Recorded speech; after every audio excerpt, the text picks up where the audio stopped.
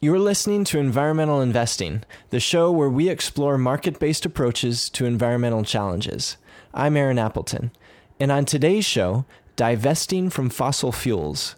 Can having coal, oil, or natural gas companies in your portfolio expose you to increased risk?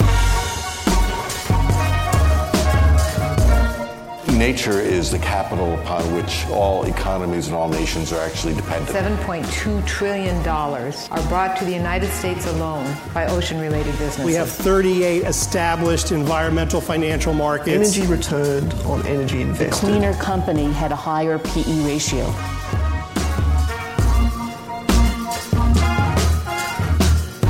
On this episode, we have Brett Fleischman joining us over the phone from San Francisco. Brett is the senior analyst for 350.org. Through this role, he focuses on the campaign to divest from fossil fuels. Prior to joining 350.org, Brett has had an amalgam of rich experiences, including working in Washington, D.C. for the economist Jeremy Rifkin at the Foundation on Economic Trends, instructing experiential college-accredited courses on development economics in Bolivia, Peru, and Laos, and even organizing an epic road trip that started in Colorado and ended deep in the Patagonia Mountains of southern Chile. Hi, Brett. Thank you for joining us. Thanks for having me. I appreciate it. All right, to start things off, I'd love for you to give a brief overview of the work that you're involved in. So I work for 350.org, and we're a bit of a hub for the global divestment movement. And I should be clear that we call it a movement as opposed to a campaign because there's a little over 1,000 divestment campaigns globally. And these are individual divestment campaigns focused on an institution like a school endowment or a pension system or a faith-based institution where groups of people are coming together and asking their institutions to do the right thing and get rid of these holdings in coal, oil, and gas. So here at 350, we have a digital support and communication support and organizing support. So we provide tools for these campaigners to help them pressure their institutions to divest. What my role here is at 350 is the financial community liaison to the global movement. I communicate with the investor side of the discourse and talking about the financial arguments. And then I also produce and disseminate financial arguments for divestment. So I'm curious to hear about your story. How did you first get involved in this work and what led you to where you are now? That's a good question. I've sort of stumbled upon 350 in the divestment campaign in some ways. I studied economics. I actually taught economics, development economics in Latin America, and then studied a graduate degree at the New School in New York. And that was during sort of the height of the Occupy movement. So the really interesting elements of inequality and economic justice were the conversation was steeped in those issues. And it was an exciting time to be studying the problems of the world through an economic lens. And then went from there to this think tank in D.C. doing energy policy that was mostly focused on policy in the EU through sort of a course of events, landed in the Bay Area and had a meeting with some folks from 350 who had just launched this divestment campaign and didn't really know what the response would be. And it sort of immediately, the response was robust. It was hundreds of campuses across the nation were launching these divestment campaigns. And because the container of the divestment campaign is the market context, we're talking about stocks, there was a lot of questions like, what is a stock and what are asset classes and what's tracking error and all these things. And in my conversation with the folks at 350, they were saying that we need somebody here who can help the movement walk through that side of the argument. Can you further explain what divesting is and also why it's important to divest from fossil fuels? Practically, or maybe more technically, divestment is the opposite of investing, where you have investments and then you pull those investments out. But that happens all the time, and it's not really called divestment. It's just sort of like reallocation or selling off a stock. More holistically, the word divestment is much more of a political statement that you're rejecting that investment opportunity for a political or moral reason. So historically, there have been divestment campaigns for Darfur, tobacco, South Africa, apartheid, those moral movements that were asking institutions to make statements by divesting their holdings in those industries. And I think the other important element to lay out from a historical perspective is that in almost every divestment campaign, from adult services to Darfur and tobacco in South Africa, divestment campaigns were successful in lobbying for restrictive legislation. So here's sort of like the linear equation of why divestment is a successful tactic. So you have a campaign that pushes for divestment in institutions, especially institutions that represent large swaths of the population, like a pension fund, for example, the California State Pension Fund, tens of thousands of state workers. If they divest, that's a pretty large statement. We represent California state workers, and we will no longer invest in tobacco. That statement leads to stigmatization, or sort of like a social rejection of a company. And that social rejection leads to political space. So it's sort of like motivation in the political sphere for restrictive legislation. And I should be clear that historically, divestment does not affect the bottom lines of companies directly. Even if the state of California, which is the nation's largest pension system, takes all of their money out of those holdings, those companies are relatively unaffected. It's because it's sort of like a small portion of their cash flow, and they can get investment cash in other places. And the real effect comes in that political space that the divestment movement creates. That's what we're trying to do. We're creating political space for restrictive legislation on carbon. To focus on the financial argument, will you elaborate on the economic rationale behind divesting from fossil fuels? Okay, so you sort of like hit on an important element, that divestment is really broken down into these two large buckets of discourse, the moral argument and the financial argument. And I sort of like covered the moral argument, motivation, and this is something that one of our founders, Bill McKibben, says all the time. If it's wrong to wreck the planet, it's wrong to profit from that wreckage. And that's like the driver for the moral argument. The launch of the campaign really started with this Do the Math tour, where Bill McKibben and Naomi Klein and a few other folks toured the United States and talked about these three iconic numbers that we should focus on as a climate framing for where we are. And the first number was 2 degrees centigrade, and that's the threshold for catastrophic climate tipping point. If we increase global temperatures by 2 degrees, toast. And we're about at 1 degree. We're halfway there at this point. So that was the first number. And the second number was 565 gigatons or billion tons of CO2. And in 2012, that was the year that the Do the Math tour was launched, we talked about this correlation between amount of CO2 in the atmosphere and increase in temperature. 565 billion tons was the amount of CO2 that would bring us over that 2 degree threshold, sort of our carbon budget, if you will. And then the third number is 2,795 gigatons of CO2. And that is the amount of CO2 or potential CO2 in the reserves underground at the time.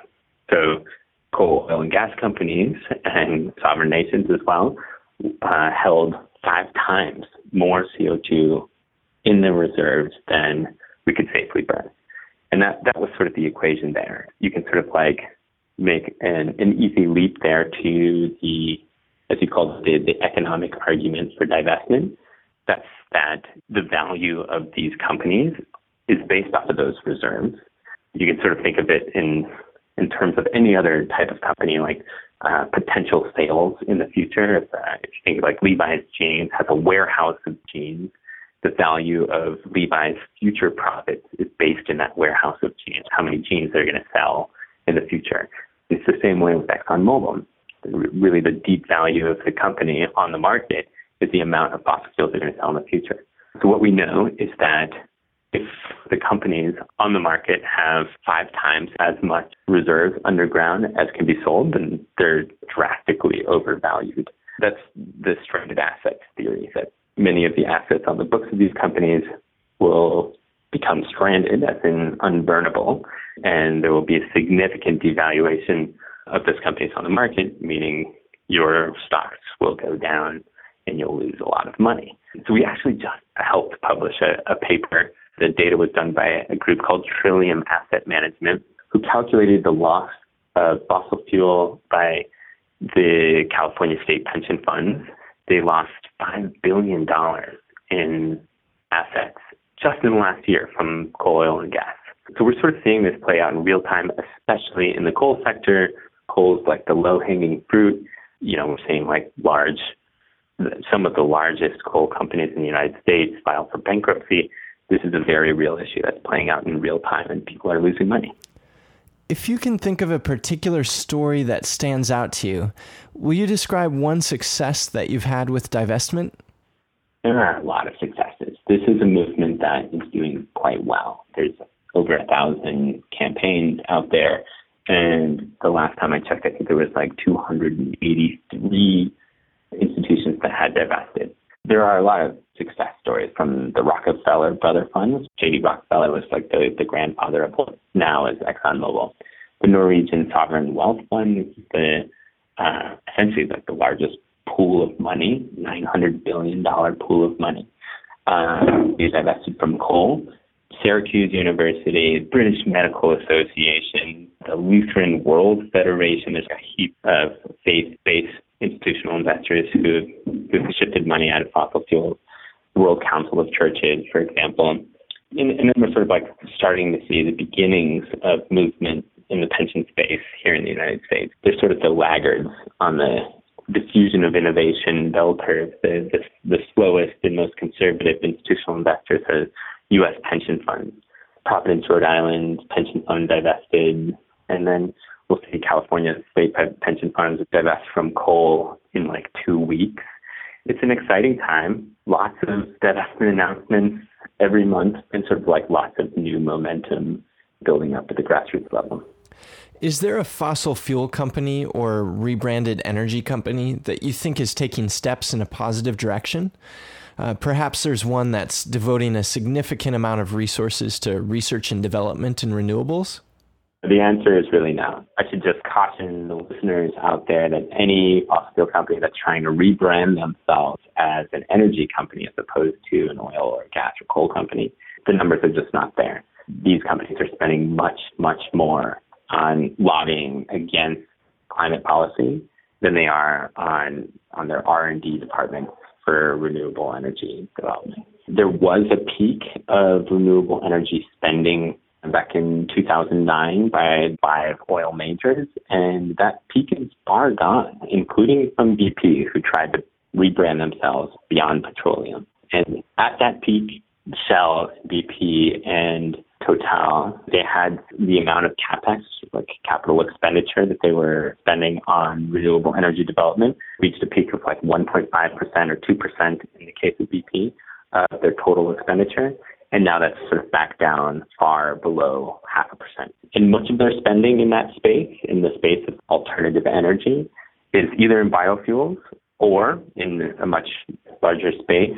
It's just money given to universities who have programs to study this stuff, and then they can greenwash their talking points by saying we give X million dollars to Stanford University, who has like a climate program or solar engineering program or something along those lines.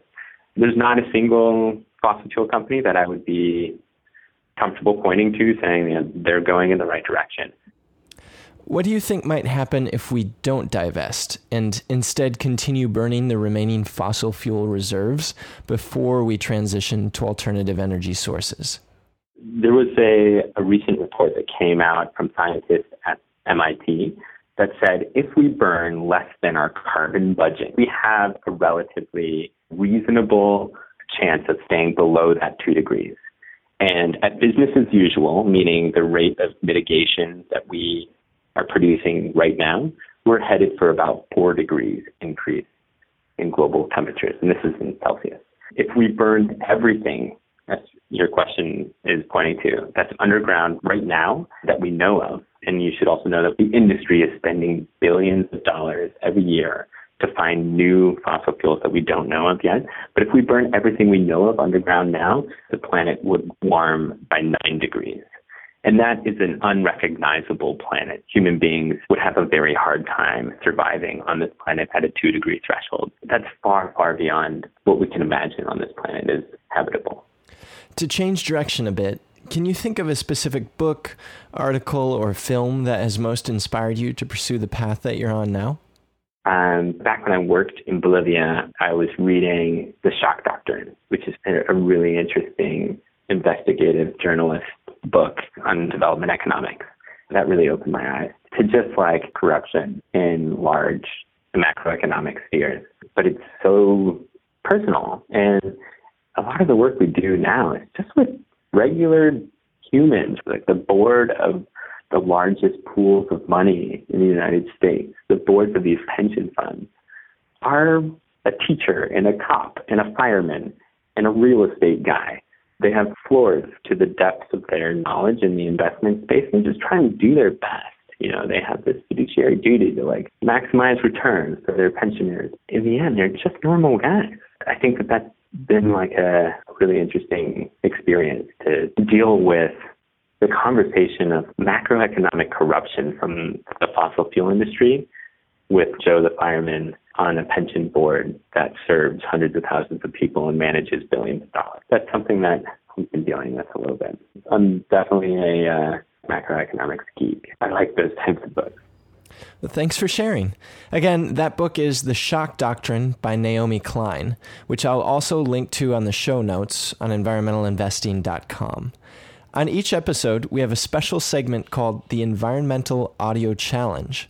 For this segment, our featured guest gives a fun challenge for our listeners to respond to. Some examples could include things like asking an environmental trivia question, asking our listeners to share a creative idea that they have for solving an environmental problem, having our listeners compose and sing a short chorus to a song about an environmental issue, or wherever their creativity may lead them. So, Brett, do you have an environmental audio challenge you'd like to give to our listeners? If you work for a company that provides a 401k plan, or you have a pension system with the country or state or city that you live in, or you have your own nest egg that you've been putting away for a while, my audio challenge is to find out what's in there. Do you know if you invest in fossil fuel companies? And I would advise you to start asking questions to whomever might manage your money. Go to your HR department, ask them who's our 401k provider, ask them to send me a list of holdings, and then let them know if you want that you want to go fossil free, and can they provide you with a fossil free investing opportunity. And then let us know how it goes. All right. To respond to Brett's environmental audio challenge, please call our number at 415-887-2367 and leave a message with your response. We'd love to hear your story and what you found out. Recorded responses will air on the next episode, so stay tuned. All right, well, thank you very much, Brett, for joining us. It has been a pleasure getting to know a lot more about your work and about the importance of divesting from fossil fuels. Thanks for having me, Aaron. This has been fun.